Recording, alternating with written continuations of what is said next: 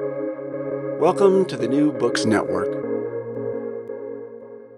The Talmud is the central pillar supporting the entire spiritual and intellectual edifice of Jewish life. So wrote Rabbi Adin Even Israel Steinsaltz. Not only did Rabbi Adin Steinsaltz publish an English translation and commentary of the entire Talmud in 42 volumes, the Noah edition Koren Talmud Bavli, he also published a guide for studying the Talmud titled The Essential Talmud and a reference guide to the Talmud and Talmudic Images, which represents the life and historical context of 13 key Talmudic sages.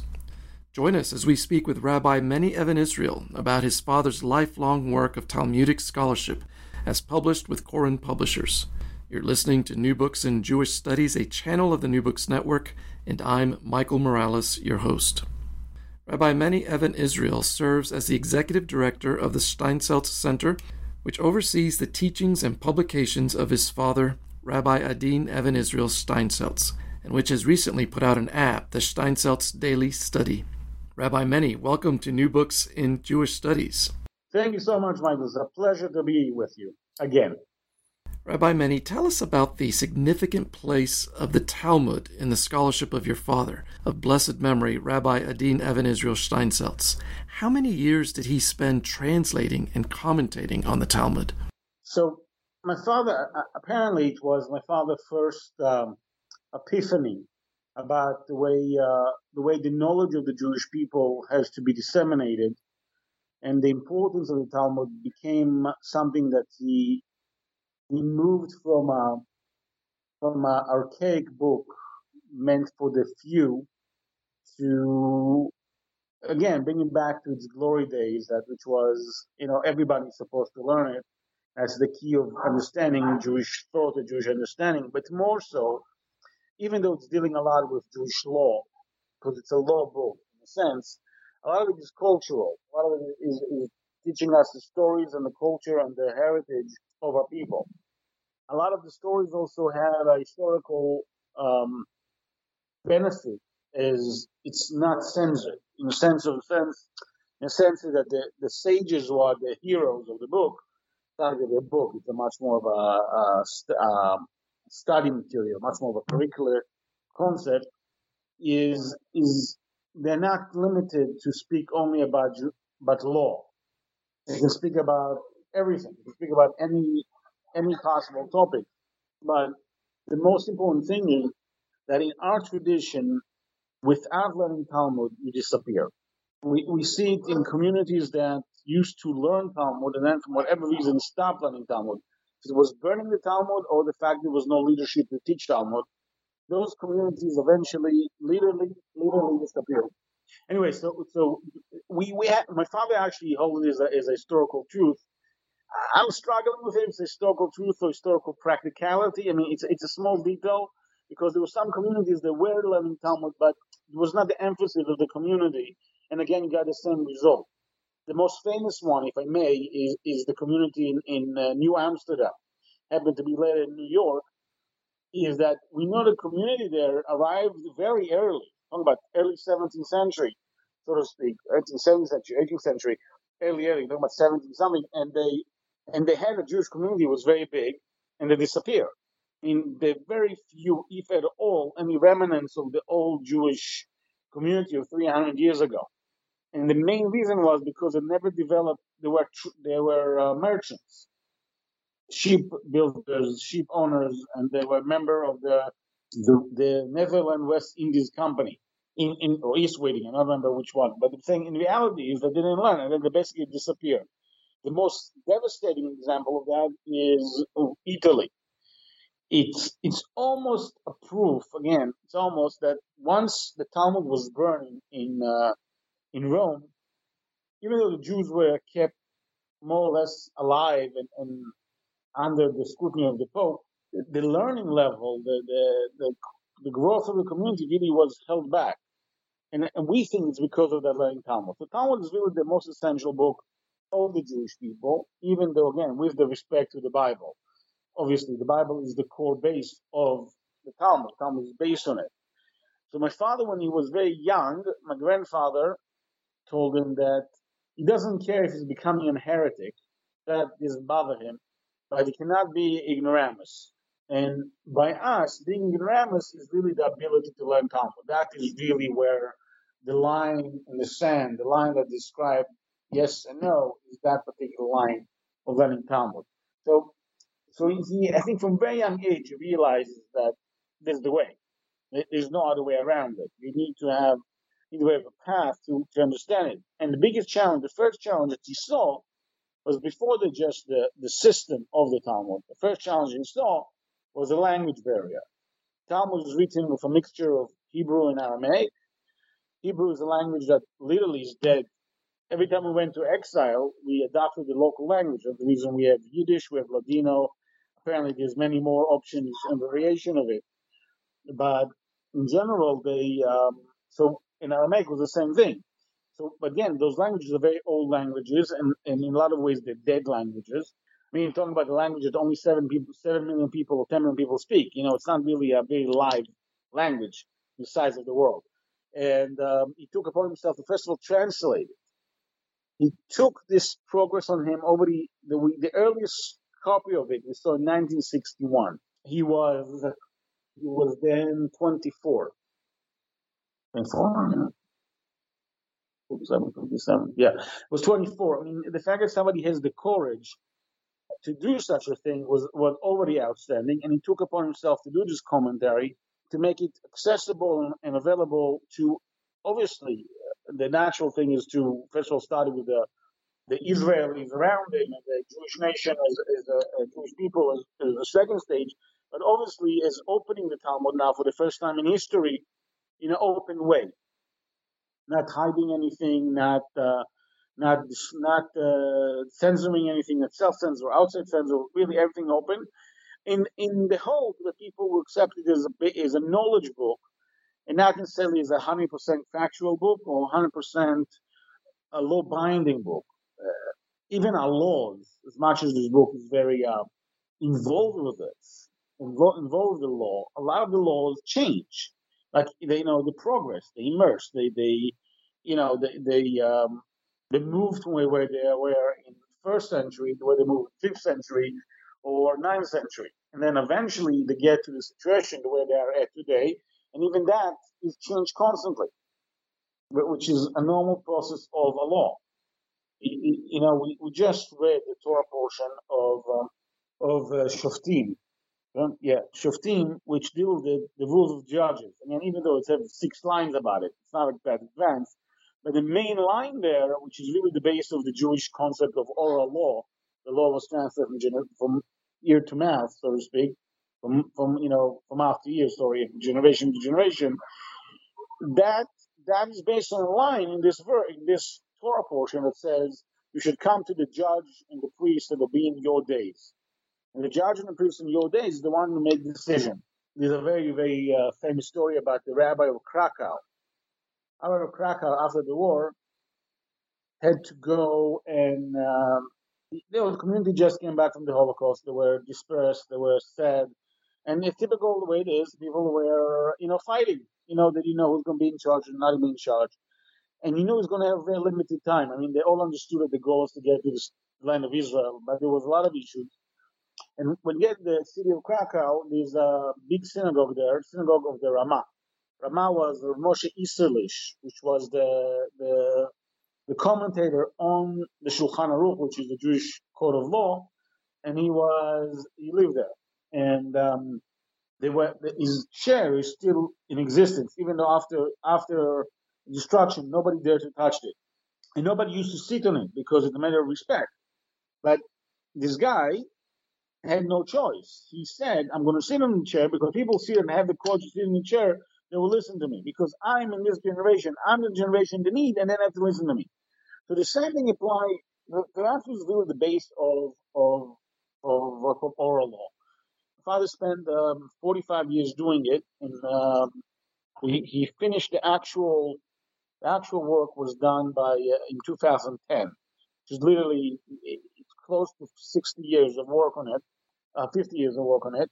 And the main purpose was because I think very early, maybe 20 years into this, out of 50, he already had a variety of other projects that he was involved with.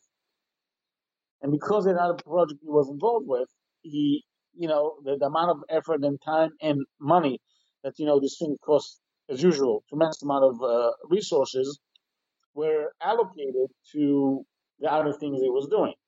And the same thing applies for good translators, good editors, and good researchers. If you have good people who can do other job also, and writing and translating is just a secondary work, you let them do that. And I think that's one reason it took so long. But he finally finished in 2010. It was also a big celebration, big commemoration. The most annoying question he got from people was, so, Rabbi, after you accomplish your life mission, what are you going to do now? And my father, Steinders, used to look at them like they fell from a tree. I mean, like, for him, the fact that he finished the Talmud was, I can't tell you he was not happy. But he was clear for him that there are thousands of other projects that can be done. It was obviously to him that this is not enough. It's not something, okay, you do this and you go home and you tap on your shoulder and say, yay. He understood that this is just one step in the process of work. Well, aside from the 42 volumes of the Talmud in English translation with commentary, we want to highlight a few other books Rabbi Evan Israel wrote about the Talmud. The first is The Essential Talmud. Tell us about how this would be helpful for the average reader. Okay, so Essential Talmud is really not, as much as it says, Essential Talmud in the sense of, this is the basic of learning. No, it's really the basic about the Talmud.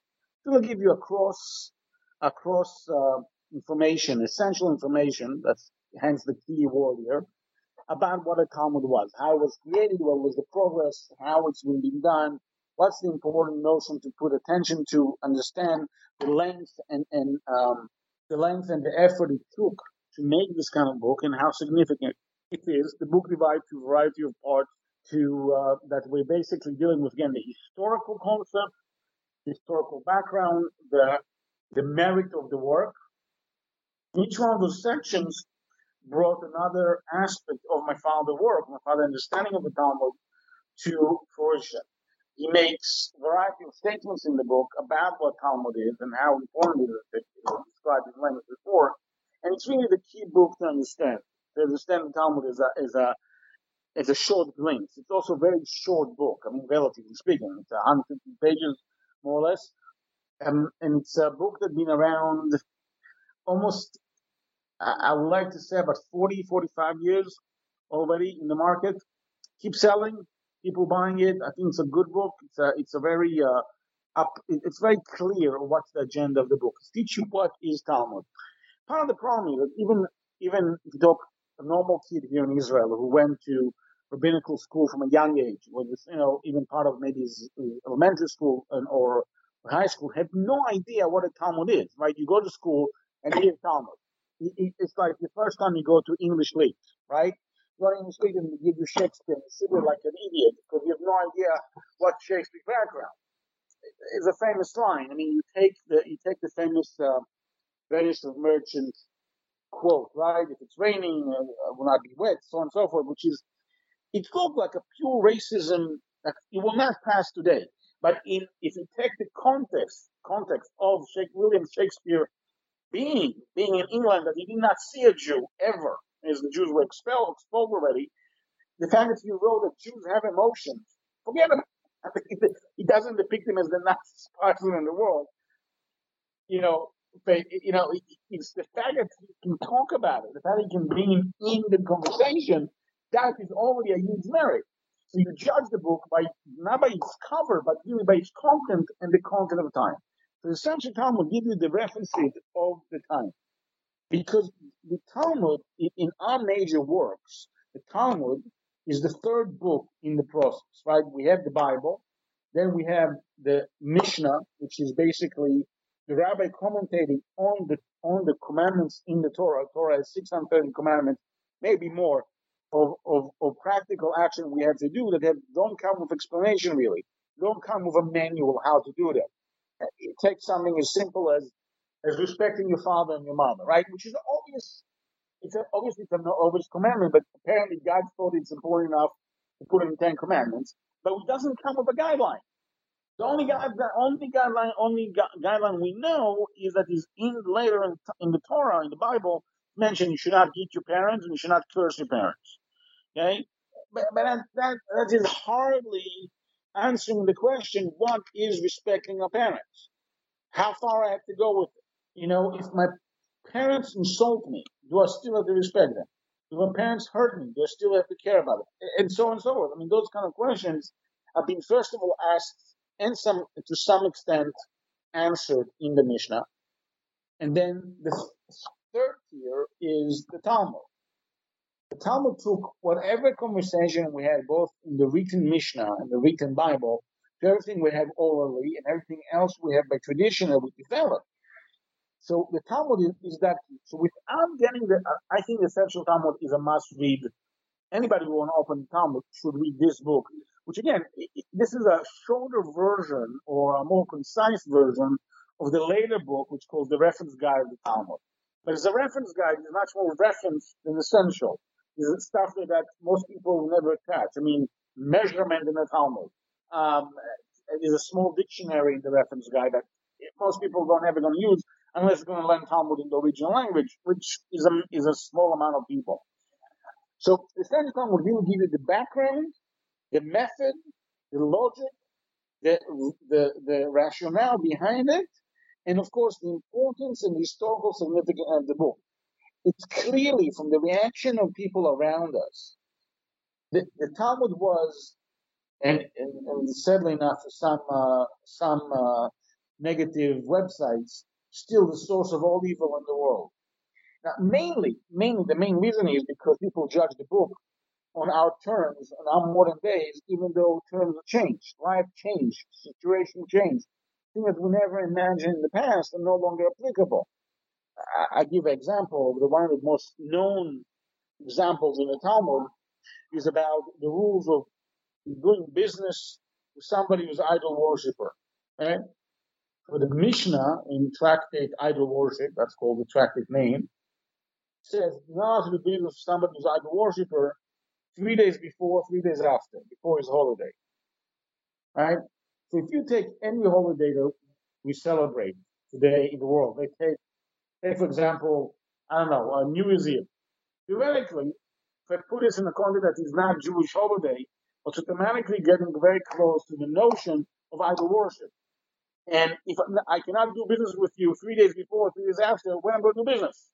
There's no time. We have as we all know, and especially if you go back to the old time, we're not the only one who celebrates Sunday, Saturday and Sunday. The fact that some people celebrate every Sunday was a common practice both in Persia and other places.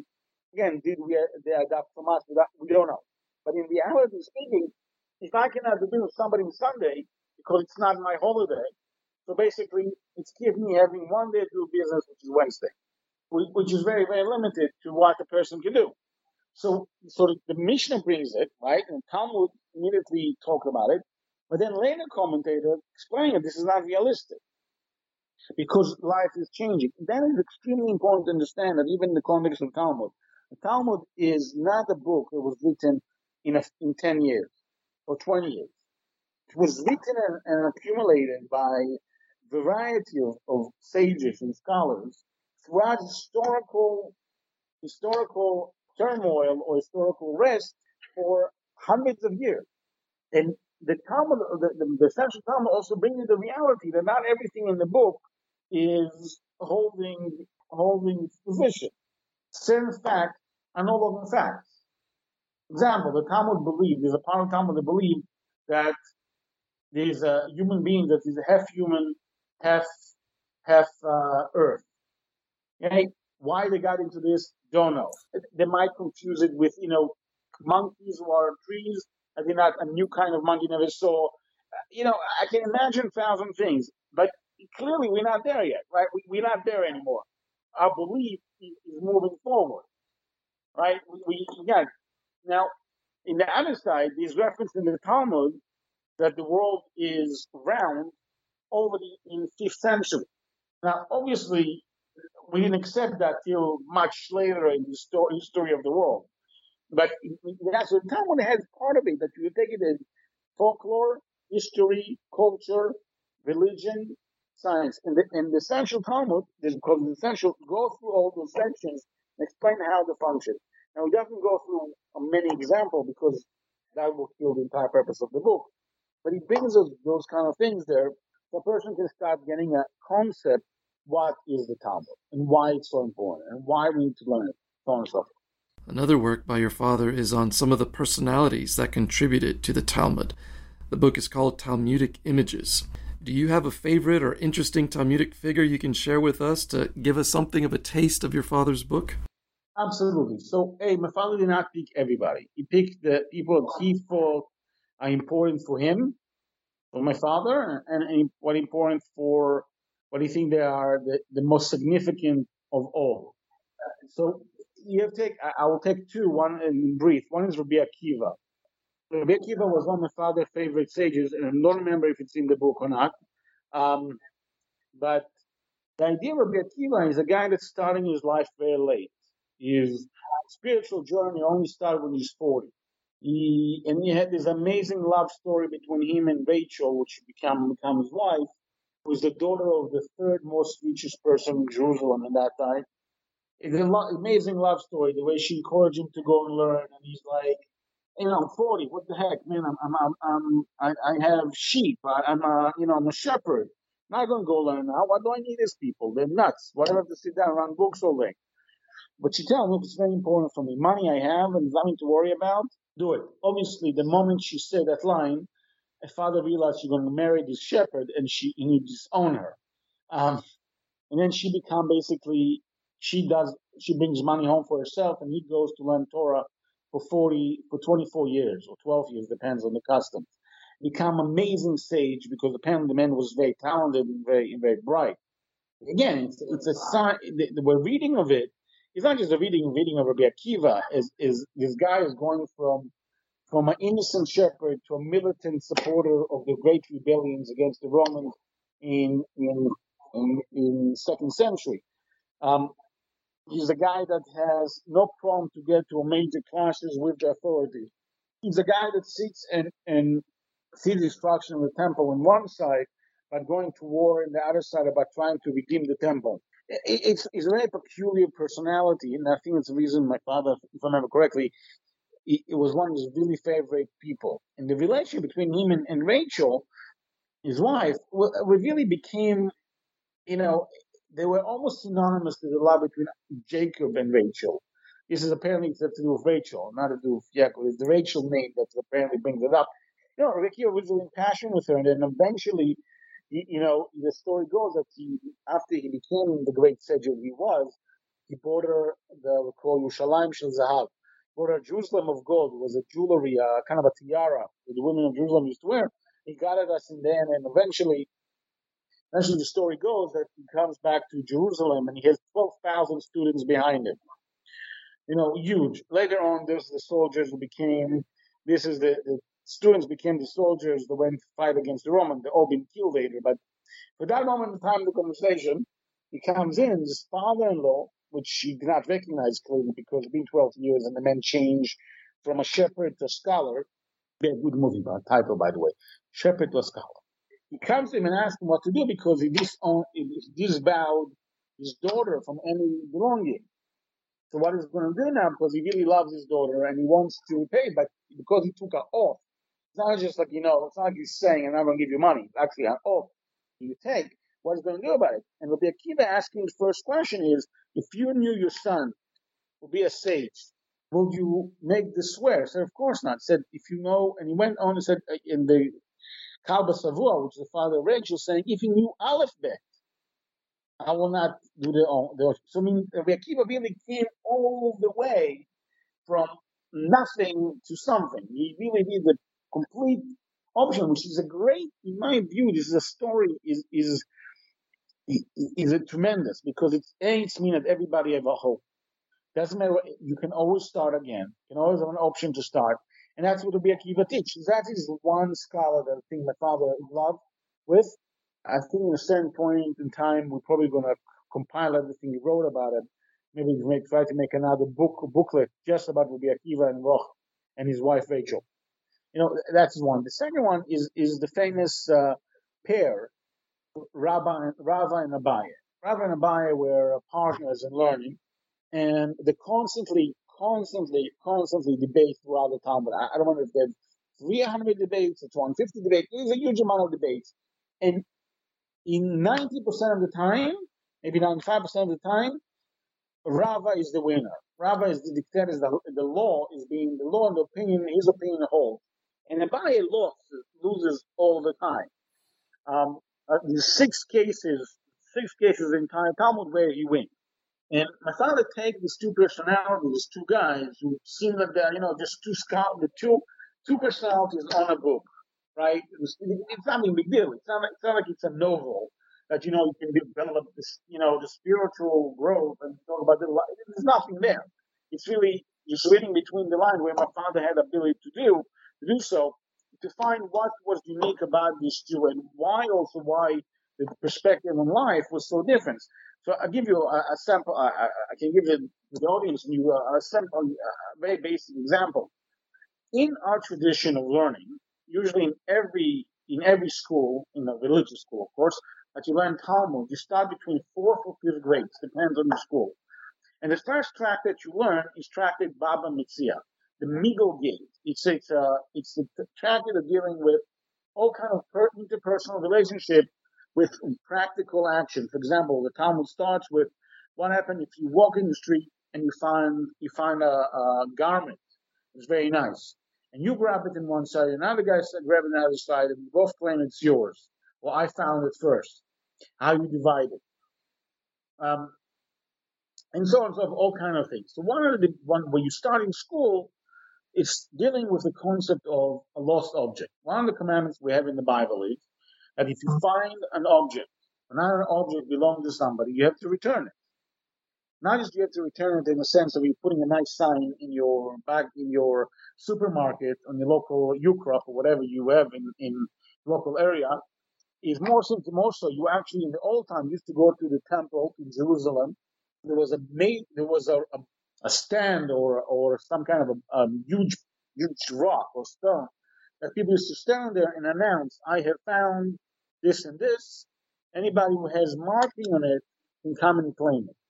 And so that is the basic idea. You have to find an object, you have to return it. Now the Talmud, because that's one of the nature of the Talmud, is to ask questions. Now, not necessarily we want an answer, not necessarily all the options of the answering are practical, but the question is there. And the question is, if I found an object, what is the time, where in the timeline this object become mine? But there's two options. Option number one is that the moment I picked it up. The moment I picked it up, you gave up.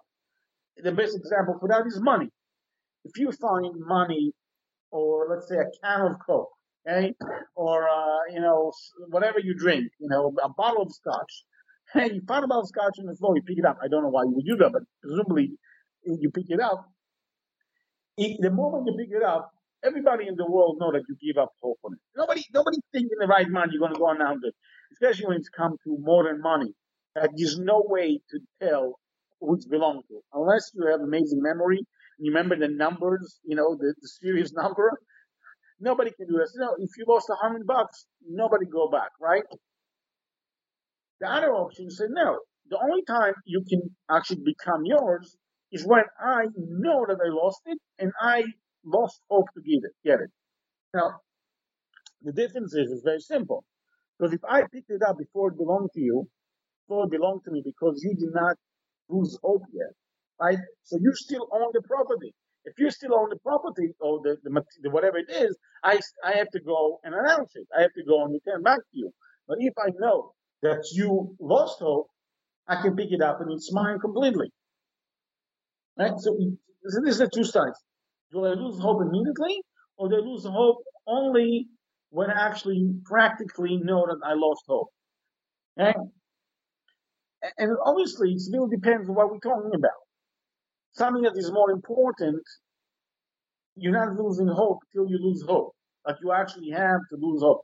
If a person doesn't lose money but loses his wallet or his credit card, okay, then you all of a sudden a person has much more of a It's automatically, right? You're not losing hope because you look home and you walk around and you touch everything you have. You look in the couch behind the corner, recommends a great place, peaceful down all the time. The kids' room, the grandkids' room, the whatever it is, you're looking around for this because it's your wallet. It's not only some pieces of money. So the Talmud brings a major debate between Abaye and Rava. Abaye is in the mindset that you don't lose hope till you actually say, I lose hope, or you think it, you think it in your head.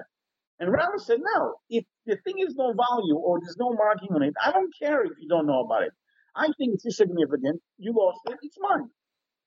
Right? So that is the two characters. Now they're debating in one way or another on this similar concept of ownership and responsibility and communal responsibility throughout the Talmud. As I said, Rava win all the time, Abaye doesn't. And one of the explanations behind it is the background. Rava came from a very, very, very powerful house. And he was well-to-do, well-to-speak, and very impressive man. And for him, finding any object, losing any object was probably insignificant, right? If take one of the top 10 in Forbes, losing $10,000 is like me losing 10 cents. It's insignificant. You come from, it's automatically, you realize that it's not important. It's not worth to spend the time now looking for this. So if I can go to the bank and say, look, I lost the money, issue me a new credit card. Instead of Abaye, that's the way my father described it, Abaye was an orphan. And one thing we know today, modern psychologists, that orphans are more clingy to things because they don't have their own. Until they get something, until they own something, they keep it all the way. They keep it as much as they can. They take ownership of it in a way that it says, look, it's mine forever. And therefore, a person like that come and describe his opinion. He says very clearly, I'm not losing hope till I lost hope. I'm going to go look for that. I'm going to look for that bundle of money out of the city. And I'm not going to give up hope. And I'm not. That's the difference. But that's psychoanalysis of the information, or this is a story about the people. In general, when my father taught sages or scholars, he really went into the meaning who they are. He tried to create a full characteristic of the individual who's dealing with, which, by the way, it's part of the beauty of my father's ideas. He did not look at the sages as remote scholars. They're not what we call, the scholars of old. For him, they were living creatures. He had a relationship with them. I hope he didn't think that he spoke to them and answered, but in his mindset, they were alive. He understood them. He put it in the historical context, in the spiritual context, in the religious context, and some in the familiar context. If somebody married 3 women and the first 2 died and he had no kids, it has a bearing on the way he perceived Jewish law. It's a perception of how you read text. For example, one of the most obvious things like that is the way you read the Bible. The original Bible, as we all know, came in a scroll with no punctuation marks. So there's some verses that we don't know when the beginning, when the end. We made a decision because eventually you had to read this book, so you have to make a line. But in reality, we don't know if the comma comes between this word or that word. And that changed the entire context of the story. For example, one of the concepts we have in the Tractate of Sanhedrin is the concept of the proof of resurrection. That after the person dies, going to be resurrected. Okay? So the one proof which not holds in the end, but it says we bring it is a line that says about Moses, you're going to lay with your forefathers, comma, and your people should be awakened and do idol worship. Okay? So that's where we read it today. But it is an option to read this text a little different. You are laying down with your parents, with your forefathers, and rise. Your people, etc., etc. So we just don't know. And again, the Talmud brings it back and forth, and obviously they read it the way it's supposed to be read. But there are many stuff. So the sages, if you take the emotional context, take the spiritual context, you take their existence, what they were in the world, the comments have a bearing. What my father tried to do throughout his process was the eagerness of learning. a person, every human being, and it's interesting because I don't think this is applied, obviously, not all of the audience are Jews. Obviously, every person has to do three things every day. That's my father's perspective, and I hold by it very strong. Person should give every morning, give something to charity. It's a coin, half a coin, quarter of a coin, a dollar bill, five, whatever. Every day a person should give something because that's to show he cares about the other, right? That's our external work. Then every person should do once a day at least learn the Word of God. Oh, and it doesn't matter if it's the Bible or the Mishnah or the Talmud or it's philosophical understanding of what divinity is. I don't care because that is the key. And third, a person has to contemplate oneself. A person needs to know who he is. Before, as we know, it's very important to think about your family, think about your kids, think about your work, all nice. A person also has to take a small part of the day, maybe 5 minutes, and be egotistic and be self-serving. And think in 5 minutes only about yourself. And the question you have to ask today is today better than yesterday? That's very simple. That's the question in mind. Now, that if you take that concept, a person has to think that's what my father actually held, and you're now implying this on those sages and all those scholars from our generation, all of a sudden it's important to know who they are.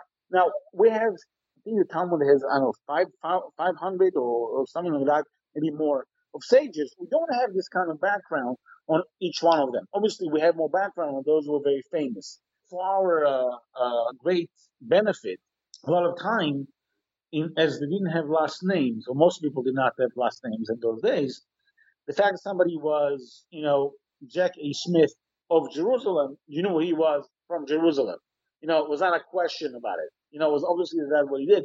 And he gave us some background also, but even that has an implication of how he thought, how he understood, how he comprehended everything. And then you can also talk about where they were on the timeline. Because some people, were earlier, later, so all these things my father tried to really bring constantly. A person that has, my father believed that you read the Talmud is it's a live being, and you have a conversation with the sages, and the sages become what you do. You understand what they come up with these lines, even though some of the lines are, as I mentioned, some of them they are close to ridiculous, right? But you didn't understand where they come from. Why would a person say dissented? Why would a person believe in demons? Okay, I never saw one. I don't know anybody in my life who saw real demons. The one, whatever description you want to put in. But the Talmud's going on 3 pages explaining what is a demon. And clearly, they believed in it in enough seriousness that they put it in. Now, so the question is, you have to ask you what happened. And there's many other topics like that. You can understand the context of time and place and effort is very important. So these 2 books are complementing each other in a sense. With the Talmud, when you start looking on, we try to put a short synopsis about every sage in the Talmud. That's available, of course, already in the book.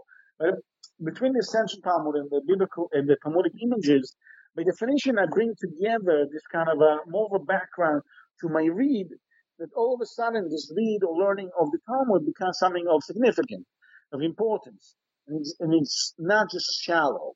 It's basically trying to move the page from 2-dimension to 3-dimension. And once you do that, I think the Talmud learning, or even glimpses of Talmud learning, are amazingly fascinating. Rabbi Meni, as always, it has been a pleasure having this conversation with you. Thank you for taking the time. All right, till next time. Friends, you've been listening to New Books in Jewish Studies, a channel of the New Books Network. Until next time, goodbye.